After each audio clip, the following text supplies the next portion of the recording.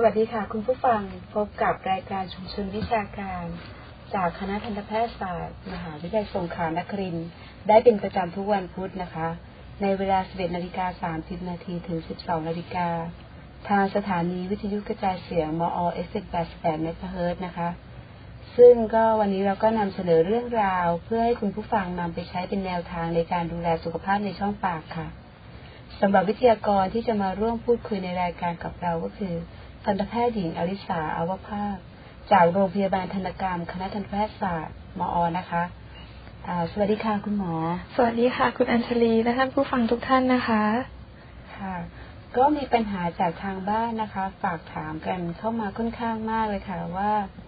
บางครั้งเราก็ดูแลสุขภาพในช่องปากอย่างดีแล้วแต่ก็ยังไม่วายที่คนข้างๆมาบอกว่ามีกลิ่นปากนะคะจนเมื่อเร็วๆนี้ก็ได้อ่านเว็บไซต์หนึ่งบอกว่ากำลังจะมีสมาร์ทโฟนซึ่งมีแอปพลิเคชันในการตรวจสอบกลิ่นปากนะคะนับว่าเป็นเรื่องทันสมัยมากซึ่งก็แสดงให้เห็นว่าเรื่องของกลิ่นปากเป็นเรื่องที่สำคัญค่ะนี่ขนาดว่าสมาร์ทโฟนยังมีพยายามมีแอปพลิเคชันในการตรวจกลิ่นปากเลยนะคะแต่การมีกลิ่นปากเนี่ยค่ะมันทำให้เราขาดความมั่นใจไปทีเดียวเลยนะคะแล้วจริงๆแล้วในเรื่องของกลิ่นปากสำหรับทันตแพทย์จะมีข้อบ่งชี้ถึงอะไรได้บ้างคะคุณหมอลักษณะกลิ่นปากหรือปากเหม็นนะคะเป็นปัญหาบ่อยครั้งที่คนไข้จะมาถามหมอฟันนะคะเป็นลักษณะกลิ่นที่ไม่สะอาดเวลาที่เราหายใจออกมานอกจากจะทำให้เสียความมั่นใจแล้วไม่กล้าพูดกับคนรอบข้างกลิ่นปากยังเป็นสัญญาณเตือนอีกว่าคุณอาจจะมีโรคประจำตัวบางอย่างเกิดขึ้นสาเหตุกลิ่นปากก็พบได้ตั้งแต่เรื่องของการรับประทานอาหารโรคของเหงือกและฟันโรคในช่องปากหรือโรคระบบทางเดินหายใจก็เป็นได้ค่ะก็กลิ่นปากก็บ่งบอกมาถึงสัญญาณเตือนอย่างหนึ่งใช่ไหมคะคุณหมอใช่ค่ะแล้วจริงๆแล้วกลิ่นปากเหม็นนี่ค่ะเกิดขึ้นจากอะไรได้บ้างคะสาเหตุหลักๆนะคะส่วนใหญ่ก็เหมือนกับกลิ่นเหม็นที่เกิดจากส่วนอื่นของร่างกายซึ่งเป็นผลเนื่องมาจากแบคทีเรียกลุ่มหนึ่งที่ทำให้เกิดการย่อยสลายนะคะซึ่งมีอยู่หลายชนิดแบคทีเรียเหล่านี้ทำให้เกิดการเน่าและเกิดสารระเหยของสารขึ้นมาตัวหนึ่งก็คือสารซัลเฟอร์ซึ่งก็คือไฮโดรเจนซัลไฟด์และเมทิลเมอร์แคปแทนซึ่งสารนี้จะมีคุณสมบัติให้เกิดกลิ่นเหม็นขึ้นแบคทีเรียที่เป็นสาเหตุในการทำให้เกิดกลิ่นปากเนี่ยจะมีอยู่ทั่วไปตามปกติในช่องปากนะคะดังนั้นในบริเวณที่มีเศษอาหารตกค้างแบคทีเรียเหล่านี้ก็จะทำให้เกิดการบูดเน่าและเกิดกลิ่นเหม็นขึ้นได้เคยมีคนศึกษาถึงวิธีการดมกลิ่นจากคนที่มีกลิ่นปากนะคะสามารถแบ่งแยกกลิ่นเนี่ยได้จากหนึ่งด้านหลังของลิ้นหรือกลิ่นจากโรคปริทันซึ่งมักมาจากบริเวณใต้เหงือกและซอกฟันหรือกลิ่นที่มาจากฟันปลอมแล้วก็กลิ่นที่เกิดจากการสูบบุหรี่ค่ะค่ะก็มีมาจากหลายสาเหตุทีเดียวนะคะถ้ามีกลิ่นปากเนี่ยค่ะเราควรทำอย่างไรคะเพราะหลายๆคนก็ไม่ทราบว่าจะไปปรึกษาใครดีอะค่ะคุณหมอกลิ่นปากหรือปากเหม็นเนี่ยนะคะเกิดขึ้นกับใครแล้วเนี่ยความมั่นใจในการพูดคุยกับคนอื่นก็จะลดลงนะคะจะปรึกษาใครก็รู้สึกเป็นสิ่งที่น่าอายตำแหน่งที่เกิดกลิ่นปากได้มากที่สุดนี่ก็คือลิ้นนะคะเนื่องจากผิวลิ้นคนเราเนี่ยไม่ใช่เป็นผิวเรียบจะมีลักษณะเป็นตะปุ่มตะป่ำนะคะเพราะฉะนั้นจะมีการสะสมของเศษอาหารตามซอกของตะปุ่มตะป่ำนั้นได้ง่ายเวลาเราแปรงฟันถ้าแปรงไม่สะอาดก็จะเหมือนเป็นแหล่งสะสมของเศษอาหารที่ทำให้เกิดการหมักหมมและบูดเน่าส่งกลิ่นออกมาได้ทำให้มีลักษณะเป็นกลิ่นปากออกมาเวลาเราหายใจหรือว่าพูดคุยกับคนอื่นๆนะคะเพราะฉะนั้นในการที่เราจะกำจัดกลิ่นปากสิ่งแรกที่ควรทำก็คือพิจารณาเรื่องลิ้นก่อนต้องทำความสะอาดให้ดีนะคะเพราะฉะนั้นหลังการแปรงฟันทุกครั้งเนี่ยควรจะต้องแปรงลิ้นตามไปด้วยค่ะก็เนาะแปรงฟันแล้วก็บางทีก็ไม่ได้แปรงลิ้นนะคะลืมไปจริงๆก็ลิ้นก็เป็นตัวแปรสำคัญที่เป็นตัวให้ทำให้เกิดกลิ่นปากใช่ไหมคะใช่ค่ะค่ะแล้วก็นอกจากเรื่องของลิ้นปัจจัยที่ทำให้เกิดกลิ่นปากนอกจากเรื่องของลิ้นมีอะไรบ้างคะส่วนใหญ่นะคะปัจจัยต่างๆที่เกี่ยวข้องก็คือพวกเศษอาหารที่เวลาเราทานแล้วติดตามซอกฟันแล้วเราไม่สามารถแปลงกำจัดเศษอาหารเหล่านี้ออกได้หมดหรืออาจจะเป็นคราบหินปูนคราบหินน้ำลายต่างๆซึ่ง ก่อให้เกิดโรคปริทันอักเสบนะคะซึ่งสิ่งเหล่านี้เนี่ยสามารถเป็นปัจจัยที่ทำให้เกิดกลิ่นปากในช่องปากได้แล้วเรื่องของการดูแลสุขภาพในช่องปากเนี่ยค่ะสามารถป้องกันการเกิดกลิ่นปากได้ใช่ไหมคะใช่ค่ะการดูแลสุขภาพในช่องปากนะคะถือเป็นปัจจัยสำคัญอย่างหนึ่งนะคะอย่างน้อยวันหนึ่งควรแปรงฟันวันละ2 ครั้งนะคะหลังอาหารแปรงฟันให้ถูกวิธีแล้วก็ไม่แปรงฟันแรงเกินไปเลือกใช้แปรงให้มีลักษณะที่เหมาะสมขนแปรงนุ่มไม่แข็งนะคะการใช้ไหมขัดฟันก็เป็นส่วนหนึ่งที่จะทำให้เราทำความสะอาดซอกฟันได้สะอาดมากขึ้นนะคะโดยปกติเนี่ยผู้ป่วยควรไปพบทันตแพทย์ปีละ2 ครั้งก็คือทุกๆ6 เดือนนะคะเพื่อตรวจเช็คสุขภาพในช่องปากควรรับประทานอาหารให้ครบ3 มื้อทุกวันนะคะแล้วก็ควรดื่มน้ำวันละ8 แก้วค่ะก็คือดื่มน้ำก็ต้องดื่มให้มากหน่อยจะได้คอไม่แห้งประมาณนั้นหรือเปล่าใช่ค่ะปากจะได้ไม่แห้งน้ำลายเราจะได้หล่อลื่นในช่องปากได้เยอะๆแล้วก็อาหารและเครื่องดื่มนะคะจะต้องดูแลอะไรเป็นพิเศษหรือเปล่าสำหรับคนที่มีกลิ่นปากอะค่ะคุณหมออาหารนะหรือเครื่องดื่มนะคะก็เหมือนทั่วไปอะค่ะดังที่เราพอจะทราบว่าอาหารจำพวกน้ำตาลและที่เป็นกรดนะคะจะทำให้เกิดกลิ่นปากและเกิดฟันผุได้ซึ่งเราควรจะหลีกเลี่ยงอาหารพวกนี้หรือลดปริมาณหรือความถี่ในการรับประทานอาหารพวกที่มีน้ำตาลหรือเป็นกรดเนี้ยค่ะอย่างเช่นพวกอาหารที่มีน้ำตาลหรือเป็นกรดนะคะพวกน้ำอัดลมหรือน้ำผลไม้นะคะแทนที่เราจะดื่มน้ำเหล่านี้เราก็เปลี่ยนไปเป็นดื่มชาหรือดื่มน้ำเปล่าหรือดื่มนมแทนนะคะซึ่งความเป็นกรดก็จะน้อยลงค่ะแล้วก็หลังจากนั้นก็คือเราก็ต้องแปรงฟันใช่ค่ะนอกจากในเรื่องของอาหารแล้วเครื่องดื่มแล้วสิ่งที่ต้องงดเว้นมีอะไรบ้างไหมคะสำหรับคนที่มีกลิ่นปากการสูบบุหรี่ก็ถือเป็นปัจจัยหนึ่งนะคะที่ทำให้เกิดกลิ่นปากในช่องปากได้มากขึ้นนะคะการสูบบุหรี่ถือว่าเป็นปัจจัยเสี่ยงอย่างหนึ่งที่ทำให้เกิดโรคเหงือกซึ่งการเป็นโรคเหงือกนี้ก็จะทำให้มีกลิ่นปากในช่องปากได้ซึ่งมันจะเป็นผลต่อเนื่องกันนะคะในบางคนการใช้น้ำยาบ้วนปาก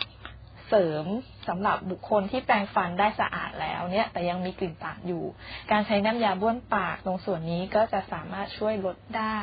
นะคะการทำความสะอาดลิ้นหรือการเคี้ยวหมากฝรั่งชนิดที่ไม่มีน้ำตาลก็อาจจะช่วยให้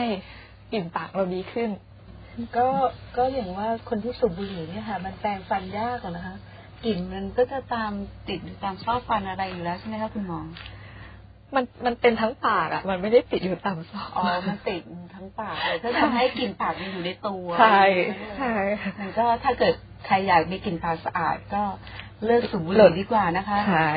ค่ะนอกจากเรื่องของภายในช่องปากที่เป็นสาเหตุสำคัญที่ทำให้เกิดกลิ่นปากแล้วสาเหตุภายนอกมีบ้างไหมคะที่ทำให้กลิ่นปากเรามีขึ้นมาก็มีบ้างนะคะอย่างเช่นการหายใจทางปากเนื่องจากอาการหวัดนะคะซึ่งการหายใจมันจะลำบากคนไข้ส่วนใหญ่ก็จะหายใจทางปากแทนนะคะโรคระบบทางเดินหายใจอย่างเช่นฝีในปอดหรือไซนัสอักเสบคออักเสบนะคะซึ่งโรคต่างๆเหล่านี้ก็มีผลที่อาจจะทำให้เกิดกลิ่นปากเหม็นได้เหมือนกันค่ะถ้าอย่างหนึ่งในช่วงเป็นหวัดถ้าเกิดเจ็บคอก็มีโอกาสที่จะมีกลิ่นปากได้ใช่ค่ะแต่ก็เป็นกลิ่นปากที่เกิดชั่วคราวใช่ไหมคะใช่ค่ะเป็นแค่ส่วนหนึ่งก็จะหายไปเพียงแต่ว่าเราต้องหาสาเหตุได้ก่อนว่ากลิ่นปากของเราเนี่ยสาเหตุจริงๆมาจากตรงส่วนไหนถึงตอนนี้ดีกว่าทราบได้อย่างไรว่าเรามีกลิ่นปากคะเพราะว่าคนส่วนใหญ่อะค่ะไม่รู้ว่ามีกลิ่นปากหรือเปล่าทดสอบได้ง่ายๆค่ะโดยปกตินะคะโดยการใช้เอามือปิดปากและจมูกจากนั้นทำการเป่าลมแรงๆออกจากปากแล้วก็ดมค่ะซึ่งบางคนก็สามารถที่จะบอกได้ว่ามีกลิ่นปากหรือไม่หรือบางคนอาจจะใช้วิธีการแลบลิ้นเลียเข้ามือแล้วก็ดมดูนะคะแต่บางคนอาจจะใช้นิ้วถูที่บริเวณเหงือกแล้วก็นำมาดมกลิ่นว่ามีกลิ่นหรือเปล่านะคะส่วนบางคนอาจจะใช้เครื่องมือตรวจวัดกลิ่นเลยก็ได้ค่ะก็เหมือนที่ว่าจะมีสมาร์ทโฟนอาจจะสร้างแอปขึ้นมา ตรวจสอบกลิ่นปากไปเลยไม่ต้องไม่ต้องเรียนละไม่ต้องทดสอบแต่ตอนนี้มันยังไม่มาก็ใช้วิธีเหมือนที่คุณหมอว่าก็ใช้มือปิดปากปิดจมูกเป่าลมแรงๆแล้วก็ดมกลิ่นใช่ไหมคะใช่หรือไม่บางทีเราอาจจะสอบถามจากคนรอบข้างเวลาเราพูดคุยอะไรอย่างเงี้ยค่ะสมาชิกในครอบครัวเป็นส่วนหนึ่งที่จะสามารถบอกข้อเท็จจริงเราได้ห้ามโกหกนะต้องเป็นคนใกล้ชิดใช่ต้องใกล้ชิดเราจะได้ไม่อายไม่ได้อายต้องถามแบบพ่อบ้านถ้าเป็นแม่บ้านก็ถามพ่อบ้านนะคะแล้วก็เด็กๆก็ถามเพื่อนที่ใกล้ชิดคุณบอกคะบางครั้งเด็กๆเองก็มีกลิ่นปากไม่ทราบว่าต้องดูแลเขาเป็นพิเศษหรือเปล่าคะการดูแลเรื่องกลิ่นปากในเด็กก็เหมือนกับผู้ใหญ่นะคะส่วนมากเด็กเนี่ยจะมีกลิ่นปากในตอนเช้านะคะซึ่งสาเหตุส่วนใหญ่ก็มาจากการแปรงฟันไม่สะอาดหรืออาจจะมีฟันผุหรือเกิดจากการที่เด็กเป็นโรคนะคะอย่างเช่นไซนัสอักเสบเฉียบพลันหรือเรื้อรังนะคะหรือการที่มีอาการไข้หวัดน้ำมูกไหลไอกลางคืนมีอาการเจ็บคอมีไข้นะคะซึ่งเหล่านี้ก็อาจจะทำให้เด็กมีกลิ่นปากได้นะคะอาการภูมิแพ้ที่จะมีเสมหะนะคะบางคนก็ทำให้เกิดกลิ่นปากได้เช่นกันนะคะการดูแลไม่ได้แตกต่างจากในผู้ใหญ่เพียงแต่ว่าเด็กจะมีความสามารถในการดูแลอาจจะไม่ได้ดีเท่ากับผู้ใหญ่เพราะฉะนั้นเนี่ยในการดูแลสุขภาพช่องปากในเด็กเนี่ยคุณพ่อคุณแม่ควรจะช่วยด้วยนะคะแล้วก็เหมือนกับว่าบางทีเขามีกลิ่นปากเนี่ยเพื่อนๆอาจจะล้อไม่ทราบว่าคุณหมอพอจะมีคำแนะนำเพิ่มเติมไหมคะอย่างแรกเลยก็คืออย่าทำให้เด็กขาดความมั่นใจในการที่จะทำความสะอาดในช่องปากนะคะก็คือเราควรใช้โอกาสนี้เนี่ยในการสอนเด็กแปรงฟันนะคะเลือกแปรงขนาดให้พอเหมาะกับช่องปากของเด็กนะคะแล้วก็มีขนอ่อนนุ่มพร้อมกับบีบยาสีฟันที่ใช้เนี่ยก็ควรจะมีสารฟลูออไรด์ร่วมด้วยนะคะควรแปรงฟันพร้อมกับเด็กนะคะให้เด็กแปรงฟันอย่างน้อยวันละ2 ครั้งนะคะพยายามสอนเด็กให้ใช้ dental floss หรือไหมขัดฟันนะคะซึ่งมันอาจจะลำบากสักนิดนึงนะคะผู้ปกครองอาจจะทำให้เด็กก่อนในตอนแรกๆนะคะหากเศษอาหารที่ติดอยู่ที่คอเนี่ยก็สามารถให้เด็กบ้วนทิ้งนะคะแล้วก็ควรพาเด็กไปตรวจสุขภาพฟันอย่างน้อยปีละ2 ครั้งเช่นกันค่ะคือก็ให้เด็กคุ้นเคยกับทันตแพทย์ด้วยการไปพบทันตแพทย์ก็จะสอนให้เขารู้จักแบบว่าอะไรนะคะไม่กลัวหมอใช่ก็ปัญหาหลักอย่างหนึ่งคือเด็กจะกลัวหมอจะมากกว่าในการที่จะมาทำฟันหมอก็ออกจะสวยใจดีค่ะแต่เด็กเห็นหน้าก็วิ่งหนีละคือการมาพบบ่อยๆก็ความคุ้นเคยนะคะให้เด็กนะมีคำถามจากทางบ้านนะคะถามว่าทำไมเหงือกบวมจึงมีกลิ่นปากแล้วก็ควรทำอย่างไรบ้างคะอาการเหงือกบวมในช่องปากนะคะส่วนใหญ่เกิดมาจากการที่มีการอักเสบของเหงือกซึ่งเป็นโรคปฏิทันอักเสบที่เกิดขึ้นได้บ่อยนะคะพบมากในคนที่ทำความสะอาดช่องปากได้ไม่ดีนะคะโรคปฏิทันอักเสบเนี่ยเป็นการอักเสบของเหงือกสังเกตง่ายๆจากการที่มีเหงือกบวมแดงนะคะเวลาแปรงฟันมีเลือดออกโดยปกติเนี่ยเหงือกจะมีความลึกประมาณ 1-2 มิลลิเมตรแต่ถ้าเมื่อใดที่มีการอักเสบของเหงือกเกิดขึ้นนะคะร่องลึกเหล่านี้ก็จะลึกมากกว่า 4 มิลลิเมตรซึ่งเวลาเราทานอาหารเศษอาหารมันจะตกลงไปในร่องเหงือกนี้ได้ถ้าเราไม่สามารถทำความสะอาดแปรงฟันเอาเศษอาหารเหล่านี้ออกได้หมดก็จะทำให้แบคทีเรียที่อยู่ในช่องปากของเราเนี่ยทำการสะสมนะคะแล้วก็หมักหมมเศษอาหารเหล่านี้ทำให้เกิดการบูดเน่านะคะส่งกลิ่นเหม็นผ่านเวลาเราหายใจก็คือเกิดเป็นกลิ่นปากนะคะใช่ค่ะดังนั้นเนี่ยในการรักษาก็คือต้องพยายามรักษาให้เหงือกไม่อักเสบนะคะถ้ามีการอักเสบของเหงือกก็คือต้องหาสาเหตุว่ามาจากอะไรส่วนใหญ่ก็คือจากหินปูนที่เกาะอยู่บนตัวฟันเพราะฉะนั้นแนวทางในการรักษาก็คือมาพบทันตแพทย์เพื่อทำการขูดหินปูนกำจัดก้อนเหล่านี้ออกไปให้หมดนะคะเหงือกเราก็จะหายกลับมาสู่ปกติค่ะค่ะไม่ทราบว่าคนปกติทั่วไปอะค่ะควรจะขูดหินปูนบ่อยครั้งแค่ไหนคะคุณหมอโดยปกติโดยทั่วไปเนี่ยปีหนึ่ง2 ครั้งนะคะคือทุกๆ6 เดือนที่มาพบทันตแพทย์ก็จะส่วนใหญ่จะขูดหินปูนให้แต่ในบางคนที่ สามารถเกิดหินปูนได้ง่ายกว่าคนอื่นอาจจะต้องพบทันตแพทย์ทุก 3-4 เดือนนะคะเพื่อที่จะกำจัดหินปูนนี้ออกไปค่ะก็ค่อนข้างบ่อยเหมือนกันนะคะใช่ค่ะครั้งเมื่อกี้เราก็พูดไปแล้วเรื่องการสูบบุหรี่แต่ก็ขอย้ำอีกว่าการสูบบุหรี่เนี่ยทำให้เกิดกลิ่นปากได้อย่างไรคะเพราะว่าบางคนอาจจะเลิกได้ยากอะค่ะเลยอยากจะรู้เพิ่มเติมว่าจริงๆแล้วการสูบบุหรี่เนี่ย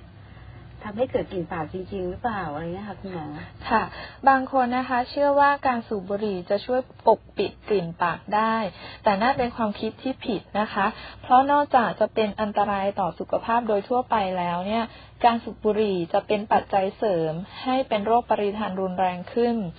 นอกจากนี้ยังส่งผลให้มีน้ำเมือกจากโพรงจมูกด้านหลังไหลลงคอมากขึ้นซึ่งทั้งโรคปริทานและการมีน้ำเมือกเนี่ย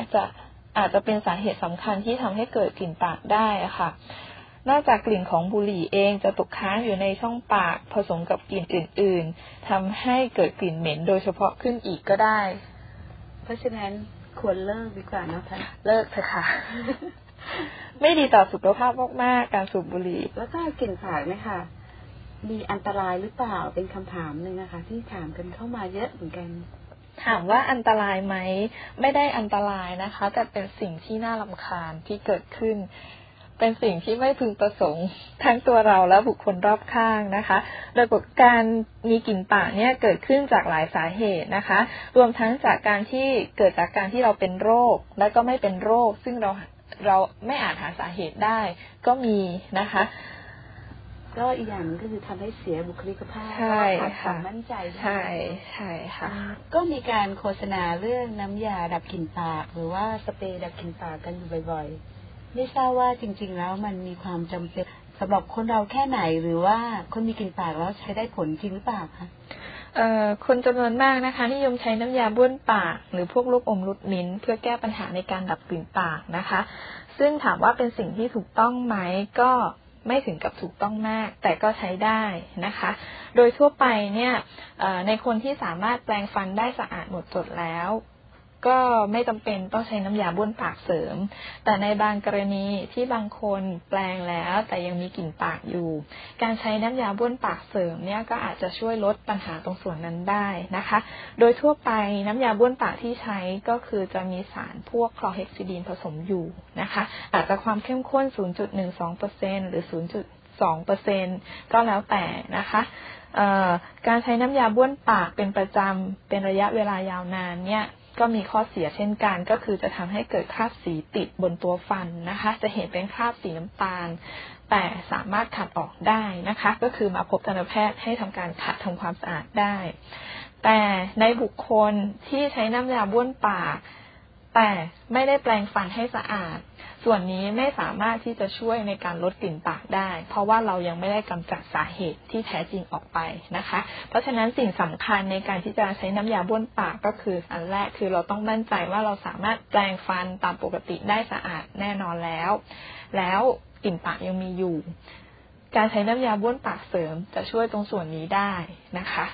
ก็คือน้ำยาบ้วนปากก็เป็นแค่ตัวเสริมใช่ค่ะถ้ายังมีฟันผุอยู่ยังไงก็ยังมีกลิ่นปากแน่นอนใช่ฟันผุแปรงฟันไม่สะอาดมีหินปูนอะไรอย่างนี้ใช่เป็นโรคเหงือกอันนี้ก็คือยังไงกลิ่นปากก็สามารถเกิดขึ้นได้แม้ว่าจะใช้น้ำยาบ้วนปากแล้วก็ตามค่ะไม่ว่าจะไปใช้กี่ชนิดมันก็คงไม่หายใช่ไหมคะไม่ว่ายี่ห้อไหนก็ไม่หายฉะนั้นกำจัดสาเหตุหลักออกไปก่อนใช่ค่ะตัวเสริมค่อยว่ากันอีกทีใช่ค่ะก็มีเมื่อกี้เราคุยถึงเรื่องน้ำลายอะค่ะไม่ทราบว่าน้ำลายจริงๆมันเกี่ยวข้องกับกลิ่นปากยังไงคะน้ำลายนะคะจัดเป็นน้ำยาบ้วนปากธรรมชาติที่สร้างขึ้นมาเพื่อช่วยชะล้างสิ่งสกปรกในช่องปากนะคะดังนั้นเมื่อมีน้ำลายหลั่งออกมามากก็จะทำให้ช่องปากเราสะอาดได้นะคะมากกว่าการที่มีน้ำลายหลั่งออกมาน้อยเมื่อช่องปากสะอาดก็จะช่วยลดการบูดเน่าของอาหารที่ทำให้เกิดกลิ่นนะคะสิ่งที่จะมีผลทำให้น้ำลายหลั่งออกมาได้มากก็คือการเคี้ยวอาหารการรับประทานของเปรี้ยวหรือการคิดถึงอาหารอร่อยๆที่เราชอบนะคะน้ำลายก็จะหลั่งออกมาเยอะแต่ในบางขณะที่ทำให้มีการหลั่งน้ำลายได้น้อยอย่างเช่นในกรณีที่เรานอนหลับนะคะหรือในกรณีที่เราอดอาหารหรือการดื่มน้ำไม่เพียงพอการอยู่ในอากาศที่ร้อนๆหรือว่าภาวะจิตใจ ที่เป็นกังวลหรือมีความเครียดการป่วยเป็นโรคทางระบบนะคะซึ่งส่วนเหล่านี้เนี่ยจะทำให้น้ำลายในช่องปากเราน้อยเพราะฉะนั้นการชะล้างสิ่งต่างๆในช่องปากก็จะน้อยไปด้วยหรือบางอาชีพที่ต้องใช้เสียงพูดคุยเยอะๆอย่างเช่นการเป็นคุณครูหรือทนายความสิ่งเหล่านี้ก็จะทำให้มีน้ำลายน้อยการเกิดกลิ่นปากก็มีโอกาสที่จะเป็นได้มากขึ้นถ้าคุณครูสอนมากก็เหนื่อยนะคะใช้เสียงเยอะต้องจิบน้ำเยอะๆคุณครูต้องพกน้ำไปด้วยจะได้แบบคลายนะได้สดชื่นด้วยค่ะแล้วก็มาถึงคำถามหนึ่งสำคัญมากถ้าอยากจะหายจากการมีกลิ่นปากควรทำอย่างไรคะคุณหมอวิธีที่จะแก้ไขการมีกลิ่นปากให้ได้ผลนั้นนะคะอยู่ที่ตัวเราเองตัวเรานะคะต้องดูแลอนามัยในช่องปากให้สะอาดให้ดีที่สุดและดูแล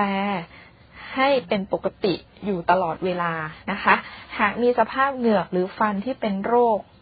ก็ควรจะรีบไปพบทันตแพทย์เพื่อทำการรักษานะคะกำจัดสาเหตุต่างๆเหล่านั้นออกไปนะคะในกรณีที่มีฟันเกมีซอกเหงือกหรือร่องเหงือกที่ทำให้เศษอาหารเราไปติดค้างได้ง่ายการทำความสะอาดอาจจะทำยากอะไรอย่างเงี้ยค่ะเราก็ควรที่จะเพิ่มวิธีการนอกจากการแปรงฟันปกติอย่างเช่นการใช้ไหมขัดฟันนะคะซึ่งต้องพยายามที่จะฝึกใช้ให้ได้บ่อยๆคุ้นชินนะคะแล้วช่องปากเราก็จะสะอาดมากขึ้นนะคะส่วนในเรื่องของลิ้นซึ่งเป็นปัจจัยหนึ่งที่สำคัญที่ทำให้เกิดกลิ่นปากได้นะคะหลังในการแปรงฟันทุกครั้งเราควรจะต้องแปรงลิ้นด้วยนะคะการแปรงลิ้นก็คือแค่โดยการแลบลิ้นออกมาแล้วก็ใช้ผลแปรงปัดเบาๆนะคะซ้ำๆหลายๆครั้งนะคะแต่บางครั้งก็ไม่ชินกับการแปรงลิ้นนะคะใช่ค่ะบางคนแลบลิ้นออกมาพอจะแปรงปุ๊บอ้วกอันนี้ต้องค่อยๆค่ะพยายามค่อยๆฝึกไปนะคะครั้งแรกๆอาจจะได้น้อยครั้งหน่อยพอแปรงไปเรื่อยๆก็จะได้ขึ้นนะคะเวลาแปรงฟันแปรงที่ลิ้นเนี่ยค่ะก็ควรแปรงให้ถึงโคนลิ้นเลยนะคะซึ่งมันเป็นแหล่งที่ทำให้เกิดเหม็นได้ง่ายนะคะที่สำคัญอีกอย่างหนึ่งก็คือต้องดื่มน้ำให้เพียงพอค่ะ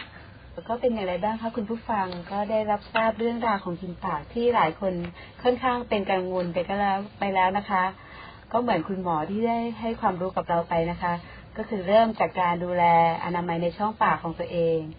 ดื่มน้ำให้มากๆแล้วก็บุหรี่ค่ะไม่ก็อย่าไปสูบนะคะเพราะว่าทำอันตรายต่อสุขภาพร่างกายแล้วก็สุขภาพในช่องปากนะคะแล้วก็อีกข้อหนึ่งก็คือควรไปพบทันตแพทย์เพื่อตรวจสุขภาพในช่องปากอย่างน้อยปีละ2 ครั้งนะคะสำหรับวันนี้ต้องขอบคุณทันตแพทย์หญิงอริสาอาวภาคนะคะที่มาร่วมพูดคุยในรายการกับเราขอบคุณค่ะขอบคุณค่ะและยินดีค่ะสำหรับวันนี้นะคะรายการชุมชนวิชาการจากคณะทันตแพทยศาสตร์มอ.นะคะคงต้องลาไปก่อนพบกันใหม่ในสัปดาห์หน้าในวันพุธนะคะเวลา 11:30 น.ถึง 12:00 น.ทางสถานีวิทยุกระจายเสียงมอ FM88 MHz แห่งนี้นะคะหากมีเรื่องราวมีปัญหาเกี่ยวกับสุขภาพในช่องปากก็สอบถามเข้ามาได้ที่ประชาสัมพันธ์คณะทันตแพทยศาสตร์มอ นะคะโทร 074-287567 สำหรับวันนี้สวัสดีค่ะ